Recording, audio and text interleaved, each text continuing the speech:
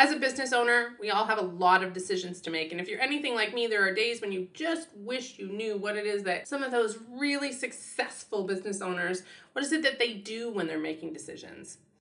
I was away in Greece recently, so the audio on this podcast, especially on my side, is a little bit wonky, but we made it happen when Bethany Perry joined me and we had a fantastic conversation about decision making and about emotional intelligence and how you can go through figuring out what it is that you need to do to connect with yourself and make the right decisions in your business. So let's jump into this week's episode of the Biz Podcast. Welcome to the Biz Podcast, where we're going to talk about running a business you love while still having the life you want. I'm Lara Wellman, and together we're going to talk about dreams, goals, and strategies, but even more importantly, mindset, boundaries, breaking the rules, and getting out of your own way. Thank you so much for joining me on the show today. I'm really excited to have you here. Thank you, Lara. I'm excited to be here as well. So let's start off like I always do, where I get you to tell everybody who you are and what it is that you do. Sure. In a nutshell, after 22 years of coaching, you could best describe who I am as a physiologist turned philosopher. I work with heart-centered visionaries who really want to live a fully self-expressed life. And how I work with them is that we really support their personal development in order to improve their professional success. I love that because, as I talk about all the time, I think, your personal life and how you feel as a person is so much part of how you run your business. And so you have to look at how they all work together. So I'm really excited to have some conversation with you today. Yes. And I have to say, one of my favorite things about your podcast is how you really incorporate running your business in a way that you love. And you also always bring in how important it is that that's one piece, but living the life that you want is also important. And the content you share with your audience is just so valuable. And I really appreciate you having me here to hopefully add value to them as well. Well, thank you. Yes. What I love to talk about is the fact that most people start a business because they're trying to create a life that they love, and then they forget to actually take it into account. So stop forgetting that that's why you did this. Yes. And one thing I see a lot in the business world, you and I are both entrepreneurs. So it's kind of the conversations are different around an entrepreneurial table a lot of times. And people wanting more, one of the more tangible ways that people measure that is often by how much money are you making? And I love, again, that you bring up topics like time freedom, having more energy, being happier. And one of my favorite analogies around this is that we can want more out of our life and out of our business. And if you imagine more coming in the form of time, money, energy, happiness, if we're a 1-cup measuring cup and we want a gallon's worth of abundance, we actually have to become a gallon container in order to be able to receive that. So that's part of how I really approach the personal development work that I do with people, is that it's about becoming able to become a bigger container in our own lives so that we can receive stuff. Because if the water faucet is flowing and we're a 1-cup measuring cup, even if we get a gallon's worth of water, we're still only going to be able to receive 1 cup's worth. So, the tangible things like how much money did I make is one way to measure what size of a container are we. But for those of your listeners who also really value time freedom and happiness and energy, I'd love to support them in, as we go into this conversation with very specific steps on how they can become more in their life so that they can have more in their life and business, is to kind of give yourself on a scale of 1 to 10, the intangible areas, like how happy are you with your energy levels? How happy are you with your life and with your business? Scoring it on a scale of 1 to 10 can be a very easy way to track how effective is what you're doing. Is it actually improving those things? So if you score one of those areas of your life that are more intangible and you're at a 4 out of 10 today, and you start implementing some of the things Laura and I are going to talk about today, that, a month from now you're at a 6, you can tell that they're working. Yeah, no, that's fantastic. The reason we came together to have this conversation was to talk about the idea of what is it that top performers do to make decisions, specifically because I talk to so many business owners where I think you start to get overwhelmed. And what is it that these people who have created what they believe is success? What have they done to get there? What is it that people are doing that I'm not quite figuring out? And just jumping into it from that perspective so that we have all these extra tools to help us feel more confident making decisions in our own businesses. Sure. So, a statistic that often surprises people is that 90% of the difference between star performers and kind of average performers in top leadership positions is attributable to emotional intelligence rather than cognitive skills. So, it's not necessarily about what we know in our head, but it's how are we integrating and implementing and living in our daily lives that makes the biggest difference. And, higher emotional intelligence is actually directly connected to improved career success, entrepreneur potential, leadership talent, health, relationship satisfaction, happiness. And it's also one of the best antidotes to stress. So, for the listeners that are like, I have these big goals and I'm feeling overwhelmed by them, and I feel like I need to learn more before I can be capable, or I need to do more before I'm going to hit those goals, my suggestion would be to almost take a deep breath and just, at least for the time of this interview, give yourself permission to slow down in order to speed up and really look at, like I said, I have a 5-step process I'm going to give you guys to walk yourselves through to really help you understand the internal dialogue that you might be having and how you can improve that to make better decisions so that you can be a star performer in your own life and business. Yeah, this is the piece, right? It's you can't just learn all the how-tos and just know all the really tactical stuff without taking into account that you're a human being who's also running a business, and that Yes. you as a person has to be involved with this, and you have to feel good in your ability to connect with what you're doing. Otherwise, it's not going to work. Yes. One of the things I say often is that energy first, then strategy. And strategy is so important. When you get your energy right, when you get your emotional intelligence in a good place, then you can actually bypass the strategies that won't work for you. Even though they might work for a ton of other people, you're going to be able to make better decisions for yourself. So, do you want me to just jump into kind of like the 5 ingredients into how to have this inner dialogue with yourself when you're making decisions? Yeah, let's do it.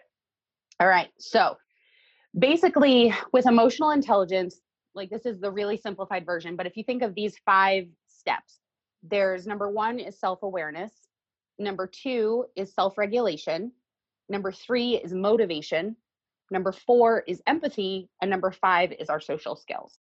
And while those are probably terms and concepts that your listeners know in their head, logically understand, because I know your audience is incredibly smart, I'm going to share an example from my own life about how developing this daily, sometimes seemingly insignificant decisions actually leads to strengthening this skill so that when we come up with big decisions, this emotional muscle has been well trained.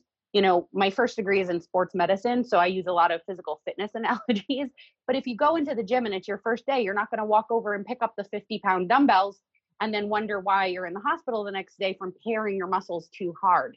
We want to kind of approach this process the same way of starting where you're at, starting with the small things, building those emotional muscles so that when you do make these bigger decisions, you're in shape and you can trust yourself to navigate these. Yeah, it takes practice, right? And we all need to remember that for all the things in our lives. Sometimes it's really hard to remember you're not good at things right away, but like stretching these muscles and getting them stronger is so important. One example that I shared with you earlier before we hit record, that in my family, we decided to have my husband leave his job and stay home with our 1-year-old son so that I could go full time in my business. So, in applying this emotional intelligence, I know one of the things to help me scale my business to the level I'd like it to be means I need to be showing up on social media more often.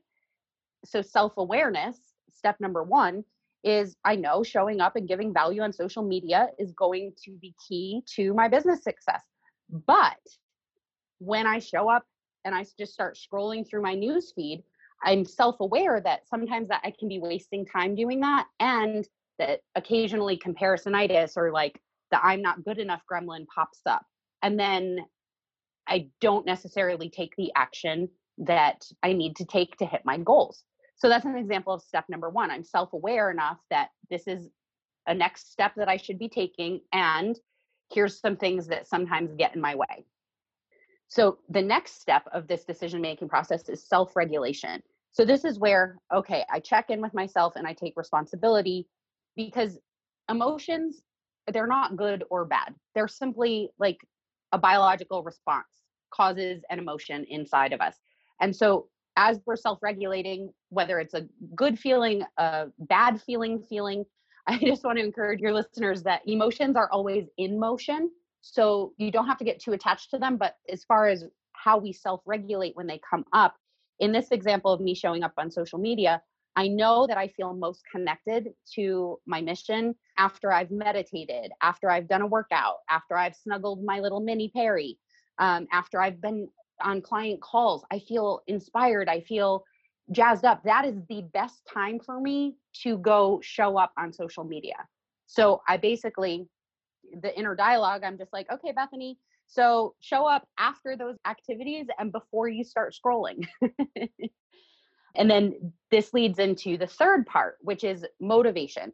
And something to understand about how motivation applies in this emotionally intelligent decision-making process is that this is really more effective when it's coming from an internal place rather than being motivated by external results. So, high achievers and heart-centered people, impact-driven entrepreneurs, they usually have this something inside of them that wants to achieve just for the sole sake of achieving. It's not to get external rewards. There's this like intrinsic part of us that just always is looking for, how can I grow? How can I create more of an impact? How can I create more happiness in my life? And the tangible external things are usually a result of that. So the key here is to, in the decision-making process, decide what is something you can track that is going to support the awareness that you've had and how you're going to choose to regulate. So in my case of this social media thing, I decided that I'm going to motivate myself by making the commitment to show up on social media for 365 days in a row of live streams. Part of this is to prove to myself that I can, and it's also pushing me out of my comfort zone a little bit. And that, again, to high achievers and top performers, is often motivating on a deeply personal level. Is this making sense so far? Absolutely. And I love that you found that goal that feels really good and motivating for you, and remembering, because you're doing that self-awareness piece, that we all need to find the right one for us, right? So not everybody would be able to handle that goal, but you have to find the one that really jazzes you up and is like, yeah, I'm going to feel amazing when I hit that goal. Yes, such a good point. This is a personal example. It is not to say that this has to be how everybody else would handle this. And this, I think, is the key of this process, is the customization and the personalizing of this, which is why the self-awareness is the first step. Because from the self-awareness, we can really tap into what is the root cause that we need to look at healing in our life. Yeah, and when you've done the work of figuring out the emotional part and the self-regulating, you understand how to pick the right motivation without trying to, make yourself do things that are going to send you off, right? Like, if you're trying to harness the good stuff and the good feelings, like, use that in your goals. Yes. And it's also, this is a great place to bring in other emotionally intelligent people who understand your goals. So you might have a better perspective for your clients than they do about what a trackable, motivating piece might be for them. Again, one thing that is really powerful is that when we do the work on ourselves, it's also okay to still have help and support in this process. Yes, indeed. I love that you stated that. It's hard to do all of this for ourselves sometimes. Yeah, sometimes we can't see the forest through the trees. But as you go through this process, once you have that trackable goal, the next step, the fourth step, is empathy. And that is really treating people according to their emotional reactions. And so in this case, we're talking about, what is your emotional reaction? Empathy with another person might require a little curiosity of putting yourself in their shoes and trying to understand that before you move forward in a conversation, whether it's a difficult conversation or setting a boundary. In this instance, the example I'm sharing is, this is what's happening in my head. And so now I've gone through self-awareness of recognizing that scrolling is not as effective as doing a live stream. I've self-regulated by identifying when I feel most connected to do this, when it feels best for me to do this. I've established a motivating goal for myself that's trackable by, again, my goal is to do 365 days of live streams in a row. And now, step number 4, I need to have empathy for myself. And I can know that there are going to be some days that I don't feel like going live. Maybe I'm going to be sick.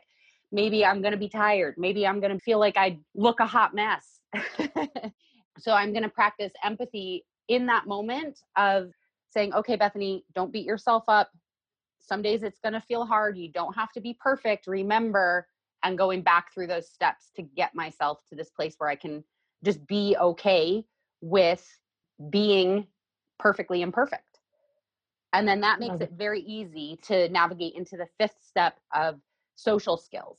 And so again, this applies to how you make decisions when you're interacting with other people. But if we practice in how we're interacting with ourselves around making decisions, we're building those emotional muscles. And so in this case, the social skills, which, to kind of dial it in a little bit and how it applies to this is really about building rapport and managing relationships with a specific goal in mind.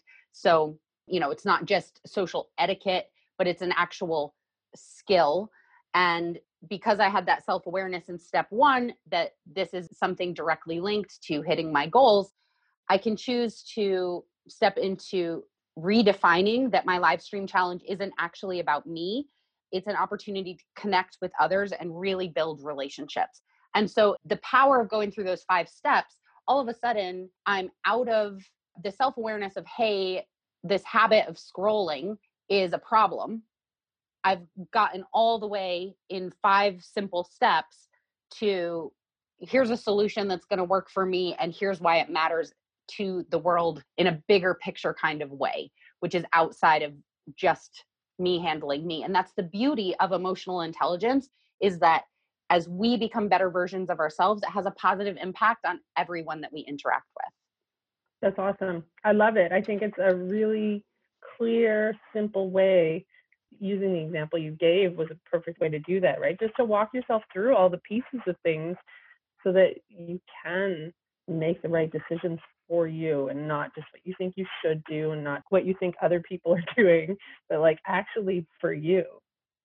Yeah. And I'd love to share, that self-awareness piece, right? Like the other steps are a lot easier and they're much more effective when we really nail that self-awareness. And I know that we don't have time to deep dive into each of these steps, but I'd love to give your listeners at least 1, and if we have time, 2 really specific tools that they can use to nail that first step. Let's do it. Okay. So the first one is, in order to be self-aware, that's simply observing how are you feeling and how are you behaving. And I want you to understand the concept of a thought feeling cycle. And this is, we have a thought, and that thought creates a feeling. And then that feeling leads to another thought. And then that thought leads to another feeling. And so in an example of this might be, if I think I need to do social media more often to grow my business, and then my feeling is resistance or fear or comparisonitis, or I don't know what to say, whatever that feeling might be, then it leads to another thought of, what if I can't do this? Is there another way I can get around this without doing this thing? And then that feeling leads to, oh my gosh, what if I'm never going to hit my business goals? And then that thought leads to, and then that feeling leads to. So you can see how it can very quickly snowball. So how do we navigate this thought feeling cycle? It is a circular cycle, by the way. Well, first of all, understanding that cycle is the first tool I wanted to give your audience. The second tool is to recognize that our subconscious rules how we have conditioned ourselves to react in this thought feeling cycle. 98% of the beliefs and patterns and habits that we have aren't even actually ours. That's usually blows people's minds, but it's true. Like, we've picked them up from oftentimes very well-meaning people like parents and teachers. Sometimes we pick them up from maybe bullies on the playground and, toxic relationships or exes that broke our hearts. Regardless of where they come from, I love giving people a 3-day challenge to really maximize and increase their self-awareness very quickly. And that's to, as often as possible, notice what is your thought and then what is the feeling that that creates, and treat it like it's a laundry basket. And imagine that if there was 100 items in this laundry basket, that really only 2 of them are yours. So if you feel a thought lead to a feeling, imagine it's like pulling a shirt out of a laundry basket and saying, this isn't mine. Or, oh, that pair of pants is my husband's, or that pair of pants is from the bully on the playground when I was in 4th grade. And that t-shirt is my mom's. And you know what? This one was mine, but it doesn't fit me anymore. And so as you're sorting your thoughts and feelings, if you can treat it as objectively as you would sort laundry and just really give yourself permission, if something doesn't fit or it doesn't look good on you, even if it was yours in the past, do you want to keep it? Because you can go buy new clothes. You don't have to keep everything in the laundry basket. And that is such a simple way of processing our thoughts that I hope really doesn't have to be a big deal. If that thought pops in your head and you're just like, okay, it's as important as a piece of laundry right now, and you just get to decide if you want to keep it or not, it can really strengthen that self-awareness skill set very quickly. Yeah, I love that. And I don't remember where I heard it, but the idea of when a feeling comes up, you ask yourself, is that actually true? And the idea of thinking of it as, does this fit me? Is it mine? Is it no longer the right size? I love that analogy, and specifically realizing that you're connecting it to that thought so that you can see where the emotion came from. Because I'm sure you've encountered and I've encountered, and I do this, where you don't even realize where you suddenly got upset and what you linked that back to. Yes. And if it sounds too simple to be effective, I just want to encourage people, there's some powerful statistics out there about why implementing and developing your emotional intelligence is directly linked to not only your financial success in business, but your happiness in life. And 47% of people report that personal problems affect their work performance. 16% of people report that personal challenges cause them to call out sick or not show up, even in their own business. And when we're more emotionally intelligent, it's one of the fastest ways to cut down on team turnover. So even if you only have 1 or 2 people as independent contractors or employees in your business, the financial cost of having to replace somebody is actually 6 to 9 months of whatever it is that you're paying them. So it's very costly to not develop this side of yourself. And the flip side is that this is something that anyone can improve on. This is not something that either you got it or you don't. This is available to anyone who wants to go into their emotional gym, get their mindset workout in for the day. You can really step into the top 90% of performers and be the best performer in your own life and really feel proud of that. Awesome. You gave us lots of ideas and tips and examples, and I really appreciate you joining me today. We're going to link to all your social channels so maybe people can come and see some of your live streams. Yeah, well, there'll be at least 365 of them at some point. Awesome. And I know that you have a quiz that I've taken and I think is fantastic. So I'd love to link to that as well in the show notes. Yes, thank you. Yeah, the quiz, if you want to find out what your success superpower is, especially around this emotional intelligence and your unique human operating strength, so you can really know where to hone in, I would encourage you to take the free quiz I've put together. I'm very proud of it. I put my heart and soul into putting that together to give people a free resource to get started on this journey for themselves or next level their journey. Awesome. We will link to that in the show notes. And thank you so much for joining me today.